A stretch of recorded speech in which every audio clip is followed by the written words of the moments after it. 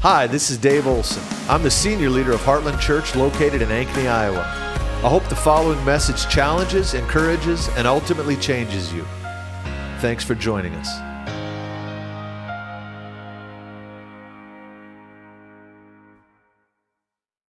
Last week we talked about Psalm 133. Wonderful passage. We got halfway through. I was intending to get the other half through this morning. I lack the faith this morning. But let's pray. Father, Lord, we thank you for your word. And Lord, I ask that you'd speak to us this morning. Lord, that your word would open up, there would be fresh manna, that your teaching would fall like rain. And Lord, that you would instruct us.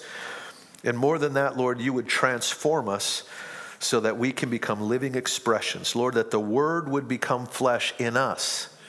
In Jesus' name, amen. All right, Psalm 133, we looked at that passage last week, and it says, oh, how good and pleasant it is when brethren dwell in unity together. It is like the oil that flows down down Aaron's beard, touching the edges of his garment. And so we looked at that last week. And then he gives us it's a 3-verse psalm. He gives us 2 expressions of the original declaration. He said, it's good and pleasant when brothers dwell in unity together. And he gives us some promises connected to that. The psalm ends with, it says, that's where God commands his blessings. There's a commanded blessing for those who will live in unity together. And he gives us 2 illustrations, if you will, of what that looks like. The first one is a vertical flow. He said it's like the oil that flows down Aaron's beard, even touching the edges of his garment. He's saying that when we step into unity, it's like anointing. Aaron had a priestly anointing. The oil was poured out upon him, and something came upon him to enable him to do things he couldn't do before the oil hit him. That's what the anointing is for. And so what the psalmist is telling us is there's something accessible in unity that is just like the anointing. It has the same effect. There's something we can touch in unity with each other that we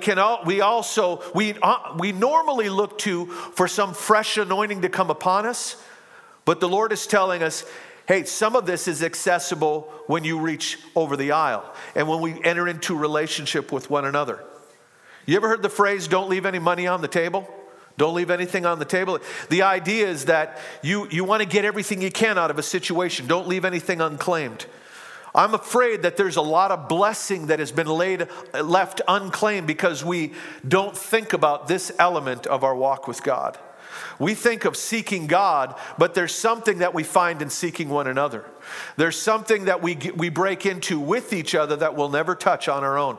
We talked about Ephesians a little bit last week, and I want to revisit that because Ephesians chapter 4, I would propose to you that starting in chapter 3 and into chapter 4 of Ephesians is really the New Testament expression of that passage in Psalm 133. And you look in that passage, he says that we have each been given a measure of the gift of Christ. So you have a portion, is one translation. You have a measure. You have a deposit. You have a piece of the puzzle. But it's very clear in the book of Ephesians that you cannot touch the fullness of God alone. You cannot have it alone. Wherever 2 or 3 are gathered in his name, there he is in the midst of them. The irreducible minimum of the fullness of Christ is 2 people. There's something that God will give to the 2 he'll never give to the 1 because he's meaning for us to be interdependent. And there's things we can't access alone that we can access together. Chapter 1 of Ephesians, the last 2 verses, it says, everything has been put under Jesus' feet, comma, for the church, comma, the fullness of him. The church is the fullness of God. You can never have the fullness of God as an individual. There are things that you can have encounters with God. God can teach you, give you revelation, and all those things. But there's going to be a limitation as long as it's just you and Jesus. Now, I know that sounds heretical, but it's scriptural. There are things in God you can never touch until you reach across the table and grab someone else's hand. There's a deposit of heaven that is in your neighbor that God will never give directly to you. He's going to give it through the person across the aisle. You can put it this way. Often the answer to our prayer is sitting next to us in church. And we're crying out to God to give us the answer. And if we would just look across the aisle and strike up a conversation and get into relationship, we would often find the very thing we're looking for. I firmly believe that the vast majority of what we need as a believer is already found in the local church to which we are connected. Many times when I first got saved, I was raised up in a ministry that taught us to fast and pray. And so I would be crying out to God for an answer. And I'd spend weeks praying about certain things. And it was like the heavens were brass. And I'd give up and go out to coffee with someone. And in the course of the conversation, they would answer all the questions I'd been asking the Lord. It was an amazing thing. They would just casually share the very thing I was asking the Lord about. And so the fullness of God is found in the body. If you look at Ephesians chapter 4, it says, we have each been given a measure of the gift of Christ. And it says in there, make every effort to keep the unity of the Spirit through the bond of peace. That word, make every effort, has the idea of be quick about it and be very intentional. Go after this thing. Why? Because the unity of the Spirit is what enables us to access the fullness of God. So if you're really hungry for God, you've got to get hungry for one another. You've got to have relationships with other godly people. And we need to open ourselves. And let me just get off on a tangent here. I have no problem with home churches. I really don't. I think if God's called you to have a home church, more power to you. It just needs to be more than your family. Because if the only teaching, the only expression, the only thing that you're accessing is what God's put in your family, you're going to end up with three-eyed children. You're going to end up inbred and dysfunctional. You have to get outside of your home. There are things, well, let's go a little further down this path. Here's the bad news. I know I'm supposed to be a good news preacher. Here's the bad news. There is no such thing as a fully functional home. Every one of you got some dysfunction. Different degrees, but we all have some issues. And if you don't expose yourself to anything outside of your home, there were things that I thought my family was normal. Until I started getting around other people and I realized, whoa, not everybody does it our way. And sometimes our way wasn't the best way. And so we need to expose ourselves to other people. So it says in that passage, keep the unity of the Spirit to the bond of peace. It says we have each been given a measure of the gift of Christ. Then it goes into, he gave apostles, prophets, evangelists, pastors, and teachers. Why? For the building up of the body, for the equipping of the saints, for the building up of the body, for the works of ministry, until we all reach what? Unity in the faith and the full measure of the gift of Christ. The fullness of Christ is found in the body. But how do we get there? Keeping the unity of the Spirit, coming under authority. That's what the first part of this passage is. The oil flows down. Get under people in the Lord. Get under people, submit to their leadership, their authority. God will appoint leaders over us. My dad used to say, get under the spot where the glory comes out. Get under people that and honor their authority and what they have. Build relationship with them. Because the wonderful thing, you can get for free what it took them years to labor for. If you will yield and you will honor what they carry. And that's that fivefold gift. But then it moves into the second part. It is as if, this is Psalm 133, the second expression. It is as if the dew of Mount Hermon would fall on Mount Zion. So now we have this vertical flow. So there's Ephesians chapter 4. We have a measure. God gave us leadership gifts to get under, and we receive from their gift. It's a wonderful thing. You guys just honored us as pastors. And this is what I was thinking when you were praying for me. I'm thinking, this is a wonderful gig. That I get paid to hear from God. And you know what? I will hear from God simply because you make a demand on me. There is this scripture I came across years ago in 1 Thessalonians chapter 1. Paul said, I knew you had great destiny because my preaching came with such power. And I thought, oh my goodness. You know what? What flows through a preacher has more to do with the hearer than the speaker. If you will lay a claim on the gift of God within me, it'll pull it out of me, and I'll get a boatload in the process. It's like when Peter let Jesus use his boat, he ended up with a boatload. I get something because you're putting a claim on me. And there are times where I'll be preaching, you think, okay, I hope this doesn't sound arrogant, but there's times when I'm preaching, I think, I need to write that down. I never knew that.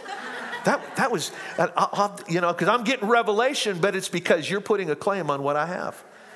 If you will honor the gift on my life, we both get blessed.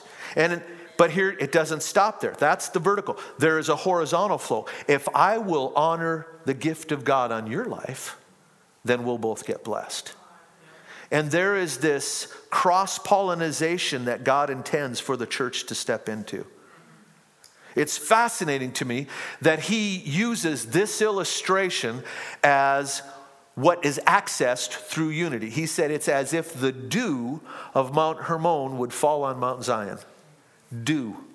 Now, I told you last week when the Lord first started dealing with me on this, it was Paul Yadal was here, and he had released that word, the dew of Hermon will be released, and I didn't catch it, but I felt something in power. I told you that whole story. Go back to the podcast. We don't have time this morning. And I got up. 9 months later, he was here again.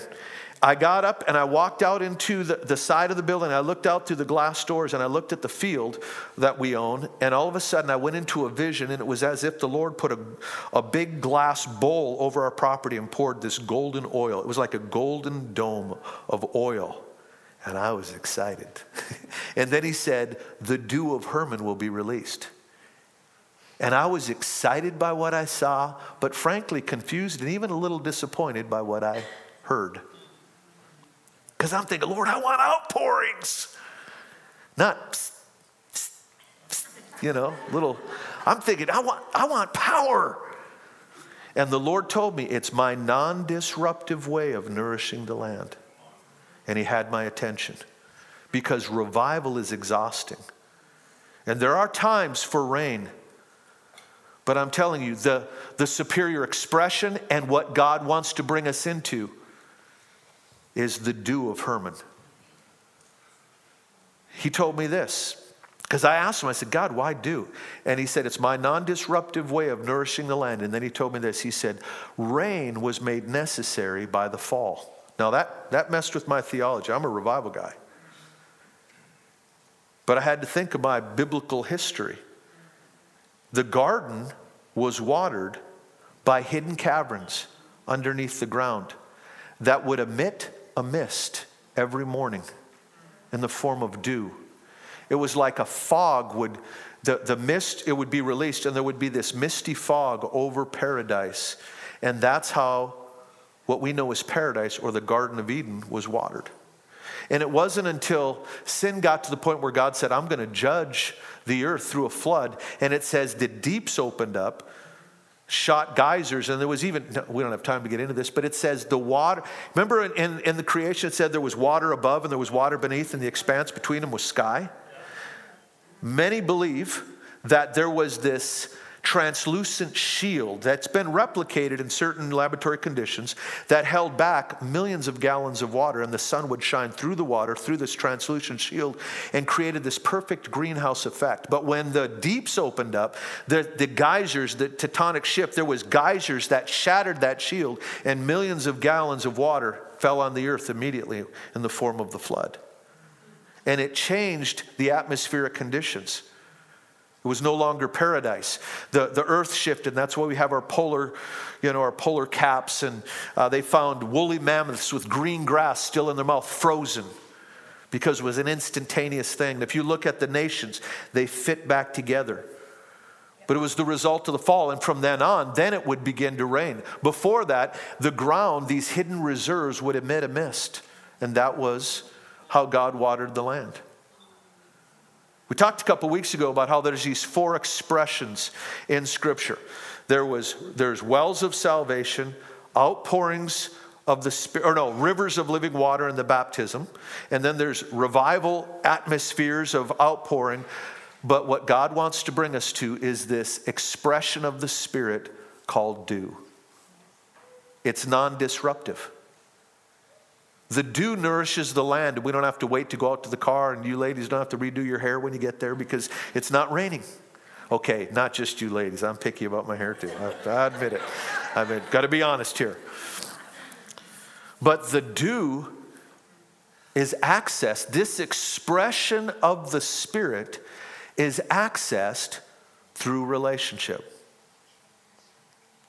Let me back up and take a different run at this. Matthew 16. If you remember Matthew 16, Jesus is rebuking the Pharisees and the Sadducees. And he said, you know how to read the signs, the weather conditions. He said, essentially he's saying this phrase. We say it this way in American idioms. He says, red at night, sailor's delight. Red in the morning, sailor's warning. Remember when Jesus talked about that in Matthew 16? He said, but you don't know the signs of the times. He's rebuking them. And it's interesting to me, what he's saying is, you know how to read atmospheric conditions. You've learned to read the weather conditions, and in so doing, anticipate what's going to show up in the future because of what's happening now. I remember my mom would say that when we were little kids. Oh, red in the morning, sailor's warning, you guys aren't going to be out playing today. She was reading the weather conditions in anticipation of what was coming. And what Jesus is saying is that spiritual conditions can be read in the same way. We need to become spiritual meteorologists. We need to be able to read the spiritual conditions. And as we learn the ways of God, we can understand, oh, this is happening, this is about to happen. It's not that we need to hear from the Lord because we know His ways. We need to know the movings of the Spirit. We need to know the ways of God so that we can anticipate what's coming next. There are certain conditions that can actually produce the dew of Hermon. There are ways, matter of fact, scientists now manipulate weather conditions. There is such a thing as weather warfare. Did you know that? Weather warfare. They will seed the clouds to have certain things happen. They'll introduce elements into the atmosphere to create weather conditions to sabotage the enemy's plans. And we need to understand, we can operate spiritually in weather warfare. We can actually produce dew. We can actually create conditions so outpourings happen. God has left that in our hands. He's given us the ability to attract heaven's activity. And He gives us some of the clues in this passage. And in this context, Psalm 133, living in unity together is one of the ways that we will attract this expression of the Spirit, the dew of Hermon. Now, if you look in Scripture, dew, there's a phrase that is repeated a number of times. When it talks about dew, it's referred to as the dew of heaven. When dew happens, it's usually early in the morning, and it's because the ground has cooled and the hot air from the night before touches the ground, and what is in the atmosphere as unseen moisture can no longer remain unseen. It begins to manifest itself. It begins to create droplets and show up in the physical realm. We use the term dew point. You'll watch a meteorologist and they'll say the dew point today. The dew point is simply the amount of moisture that is in the atmosphere, in the air. There is such a thing as arid air. It's very dry. You go to Arizona, I'm told, that it's a dry heat. It's very dry. There's not much moisture in the air. You go to Iowa, you get humidity. You go to Mississippi, it's soupy. They literally call it that, and I would verify it's soupy. I used to tell my father-in-law, because we'd go down and visit him, he'd have his long Wranglers on, his long sleeve shirt, sitting on the front porch, and that heat with his hot coffee, and just he wouldn't be breaking a sweat. And meanwhile, I'm just like, I'm dying. Or we go to Colombia. They'll have winter jackets on and a scarf, and I'm in a shorts, and I'm just pouring down sweat. It's so hot. I'm not used to that. I used to tell my father-in-law, because they also had soft water. So you know how soft water is? You feel like you can't get the soap off you. I said, the problem is, I'll take a shower at your house, and by the time I got to my car, my legs rubbed together, and I'm sudsing up again. It's like it was so hot out here. It's just hot. It's soupy. You can feel it, but you can't see it. Now, we all know that those conditions are true spiritually as well. You ever been to an arid church? You ever been in a season of aridity in your life where it just feels like things are dry? It's interesting that Scripture says, when Jesus said, when you cast out a devil, he goes to the dry places. Don't dwell in dry places. As a matter of fact, don't allow it to be dry where you dwell. Better yet, don't be dependent on someone else to create the environmental conditions conducive to the water showing up. Create it yourself. Then there's humid air, and then there's soupy air. When it's soupy, you can feel it. You may not see it, but you can feel the presence of God. But there's that place where dew is where what is unseen but felt can no longer remain unseen.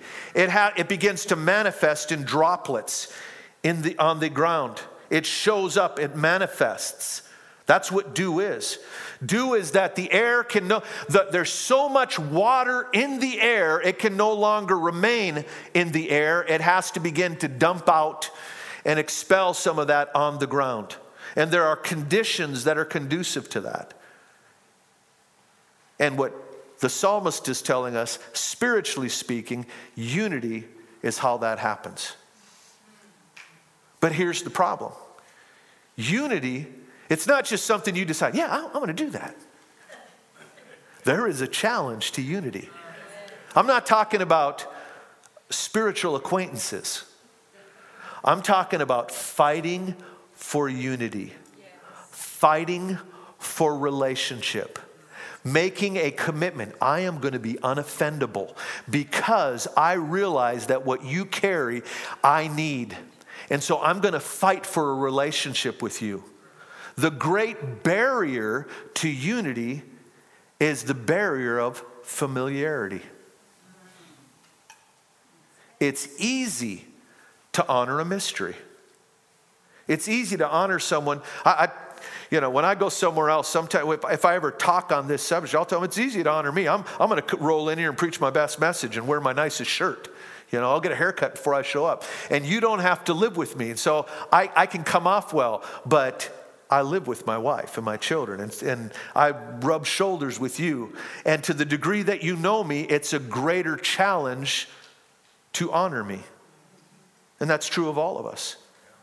The challenge of familiarity is that we can forfeit what someone carries because we stumble over what they don't carry. Jesus, in Luke chapter 4, he got up, it says he went to Nazareth where he was raised. And he stepped into the temple that day and he grabbed the scroll. They handed it to him and he unrolled it to Isaiah. And he said, "The Spirit of the Lord is upon me." And he read that whole passage, rolled it back up, sat down and said, all the eyes were upon him. And he said, "This scripture is fulfilled in your sight today." Boom, mic drop. I mean, what a stunning thing. And it says that they were all struck by his gracious words, and they all spoke well of him. They literally, gracious words, grace entered the atmosphere. Something shifted, and they were in this environment, and they sensed it. And then somebody spoke up and said, "Yeah, but ain't this Mary and Joseph's boy? Don't we remember he..." And Jesus spoke up and said, you're going to quote to me the proverb, "Physician, heal yourself." He said, a prophet is without honor in his hometown. See, what Psalm 133 is talking about is the challenge of the hometown prophet or the hometown evangelist or the hometown fill in the blank. It's a challenge for somebody to be raised up within their own hometown and be honored for the gift that they have. It takes a higher level of honor, a higher level of maturity to live in unity and really honor what people, when you know someone, to honor what they carry. But what I'm telling you is the barrier between outpourings and the greenhouse effect of dew The barrier between that is the challenge of honoring familiarity.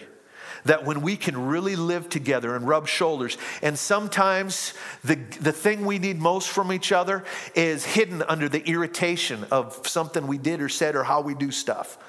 But if we can climb over that and still honor that gift, I'm telling you, it takes a higher level of maturity. But if we can step into that, then we break into this greenhouse effect environmentally. That there's an environmental anointing, there is a corporate anointing. That's different than an individual anointing. A corporate anointing is what is a group of people called to carry? What are the mandates that God has called them together for? When you find your tribe, that group of people you're supposed to run with, and you really begin to have relationship with one another and honor one another. And when you're irritated with each other, you keep short accounts and you climb over that stuff so you can live in unity together. There's something we break into that is inaccessible in any other way. The fullness of God begins to dwell there. It's environmental. There's an environmental anointing. I remember the first time I ever went to Bethel out in Redding. I went with Papa Jack. Went out there. He was going to go out there and honor Bill Johnson. I said, hey, can I tag along? Because I knew if you go with Jack, you get special seating and all that, you know. Walking, I felt like the mouse in the elephant's ear, you know. We're walking across the bridge. Aren't we shaking this bridge? You know. And so he invited a bunch. So there was a whole group of us, and we had a great time. And we're driving back to the airport, and I said this to Jack. I said, Jack, will I been to Redding on a Sunday morning? And I said, to be honest, I'd just soon be at Heartland. He looked at me. I said, I'd just soon be at Heartland. But I told him, because what I discovered is the strength of that house and what they're putting out to the nations and the phenomenal amount of leaders that they're raising up is not because of their Sunday morning event. It's not the event, it's the culture. There's a culture that they have, that they're able to pull on one another and lay claim to the hidden reserves, the caverns beneath the surface. That they'll honor the gifts and callings in one another.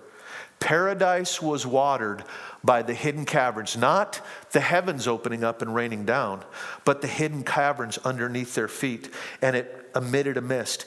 And what the psalm is saying is that the dew of Hermon, it's as if the dew of Hermon would fall on Mount Zion. What he's saying is when we live in unity together, we're no longer dependent upon revival outpourings, although those are good, and we cry out for those, and the city needs it and all that.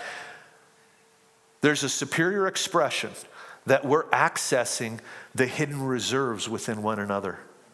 There are caverns of the anointing that some of you carry, you don't even know it. And God wants to give us discernment. He wants to give us eyes to see each other. Paul said, I know no man after the flesh, though I once did. He said, I know no man after the flesh. What does that mean? He's saying, I'm not evaluating you by your failures. I'm not evaluating you by the physical appearance and the physical, I'm not evaluating from natural means. I'm seeing you from the Spirit. I'm evaluating by the Spirit of God, and I'm seeing who you really are. And then I'm going to relate with you that way from then on. And I will believe in you before you believe in yourself. And my interaction with you will actually be a gravitational pull. It'll be a form of peer pressure, if you will, that will pull you into your destiny. Because I'm going to treat you as the person you're becoming. That's what God has called us to do. But that demands that we don't stumble over the little idiosyncrasies and the failures and all those things. And I'm telling you, when God can find a church that really walks in this, when God can find a church that we love each other well, and that we go after relationships, that and problems happen. There are no relationships without conflict, but conflict can be the end of the road, or it can be the threshold of deeper relationship. It can actually be the ground upon which intimacy is developed. But it takes a determination. I am going to fight for this relationship. And what Paul is saying in Ephesians chapter 4, make every effort to keep the unity of the Spirit. And the context of that is that we all have a measure, but he wants to give us the fullness in the body. The context is there's more on the line than your feelings. There's more on the line than your desires and your agendas. You will, and breaking fellowship with a brother or sister, you actually forfeit the fullness of God. There's something of God that he has placed within every brother and sister in Christ. And if you really understand that, you'll go after that and you'll honor and you'll call that forth so that everybody can enjoy it. But if you view people after the flesh, you'll write people off. And you'll view them from a human perspective and forfeit what they carry. I think one of the reasons that Jesus is going to wipe away tears in heaven is because when we get there, we're going to see how much we left on the table. We're going to realize what we didn't access in one another, even in ourselves. And the fact is, for me to come into who I'm called to be, I need you to lay a claim on it. And for you to come into who you're called to be, I need to lay a claim on it. And when we do that and we call each other higher, I'm telling you, a true prophetic church is a church that not only listens to the prophetic words they get as an individual or the words we get as a corporate body, but we listen to the words each other get. And then we remind one another, hey, remember what the Lord said about you? And we treat them as that person they're becoming. That's a prophetic person. A prophetic church literally does become a greenhouse effect of positive peer pressure. And we're calling each other higher. We're reminding, I remember what the Lord said about you. I remember what the Lord said about you. And we don't let them live beneath that calling. And that creates this greenhouse environment. A greenhouse is where what's in the atmosphere is conducive to tremendous growth. You can have freezing cold outside and you can see it because it's all glass, but inside there's this dome of fertility. And the environmental conditions are perfect to grow plants up to their fullness and their full maturity and their full fruit. Their full beauty. That's what the dew of Hermon does when we begin to lay a claim on one another's gifting. But it takes a higher level of maturity. Years ago, I don't remember who said it, I don't remember where I read it, but I read somewhere they said, unity is simply corporate humility. I thought, wow, what a powerful and challenging word. Unity is corporate humility. That we're going to live in humility with one another because I realize I don't have everything I need in God with just God. There was a reason that God, who took walks with them every night, looked at Adam and said, ain't good for you to be alone. And Adam could have argued, well, Lord, I'm not alone. Man, you and I are developing real intimacy here. We're hanging out every night. I got a real relationship. God said, no, you're alone until there's a humanoid walking with you. And so we need people and we need one another. And if you're called to this body, then you're called to make relationships in this body. Because we share a calling. The promised land was divided among tribes. Find your tribe, you find your inheritance. But it's hidden within one another. And you got to climb over the irritations and your own fears and insecurities. And the deeper the relationships, the more that environment becomes conducive to growth. So what does the psalmist say? It is as if the dew of Mount Hermon would fall on Mount Zion. After the Lord spoke that to me that day when I jumped up and said that, went outside and I saw that vision, I began to ask the Lord, God, what does that mean? What is this thing about Hermon and Mount Zion? What in the world is that? So then I did my geographical study. I looked into it, and I've never been to Israel. One of these days, I was telling someone last week, I got an all-expense trip to Israel a couple years ago, but I was scheduled to speak at a conference the day that they were coming back, and I said, I can't go. And I was bummed. And I was really bummed when I showed up at the conference and the guy that went in my place was there giving his testimony about the trip he just went on. So there's something about the calendar, Anyway, I digress. So I began to study about this thing on Mount Zion in Hermon. And then I found out it's physically impossible. They're too far apart. The dew of Hermon is not going to show up on Mount Zion. So what does that mean? That's impossible. And one day I was laying up here on the stage in the middle of the day, soaking. I wasn't snorking this time. I was really soaking. And I was asking the Lord, God, what does that mean? And it hit me. That's the point. The dew of Hermon unity is as if the dew of Hermon will fall on Mount Zion. When I'm in relationship with Ty, if I'm in unity with him, if he has dew on him, I get wet. Why? I don't need the blessing he got because I got him. And if I have him, I get the blessing too. I don't need Roger's gift. I need Roger because in getting Roger, I get his gift. And I get something that I'll never get on my own. I'll tell you one thing Roger has that I'll never have is that level of energy. Man, he prays, he shows up. I love when Roger comes to prayer on Wednesday morning. I do, I mean it. Man, that guy, he stokes the fire. He'll come for about a half hour, stoke the fire, and then all of a sudden his voice is gone and it's still burning. I love to pray with Roger. I don't need to have what he has because I have him.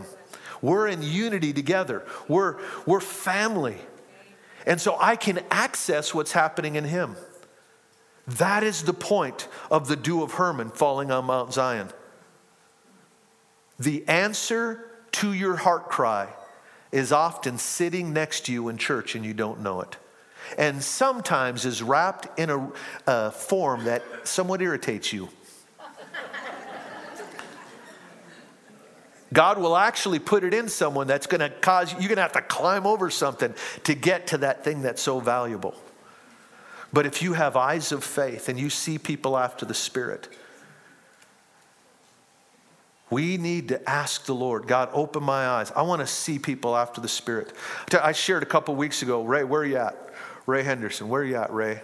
Is he up in the cheap seats? One time, I told you a couple weeks ago when I prayed for Ray, I have never been able to view Ray the same way again. There he is right there coming in. I'm telling you, in the Spirit, he doesn't fit through that door. I've seen him in the Spirit.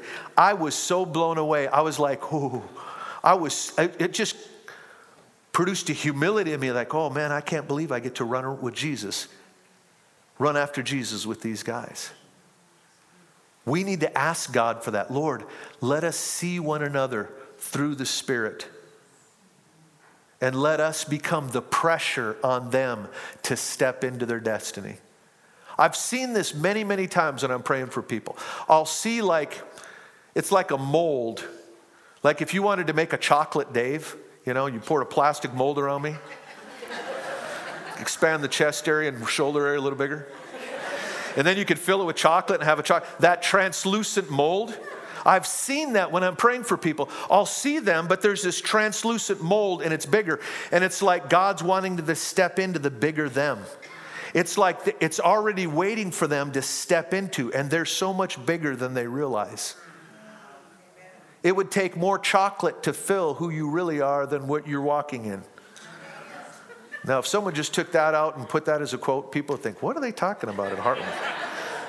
But I'm telling you, there's more to who you are than you realize. And part of the way that God's going to get you there is to show other people that, and they treat you and they begin to speak into you. And they believe in you before you believe in yourself. We all need that. We need people around us that believe in us before we believe in ourselves. And that will pull us into the future. Let's go ahead and stand. It's afternoon here this morning.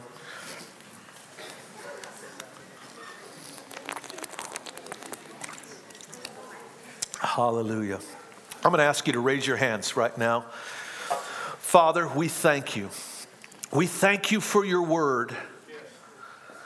And Lord, we thank you that you didn't leave us alone, but you gave us brothers and sisters. Lord, you put the lonely in families, and you use those family relationships to pull us into who we're called to be. Lord, I'm asking, God, that you would create something in this house Lord, that would make people automatically grow. Lord, that we would we would learn how to go into weather warfare and create environmental conditions that create a greenhouse that pull people into their destiny. And Lord, let us speak that over one another. I thank you for it. Father, I thank you for relationships, the gift of relationships. Oh, Lord, we're so grateful. And Lord, we're asking for more. Yes.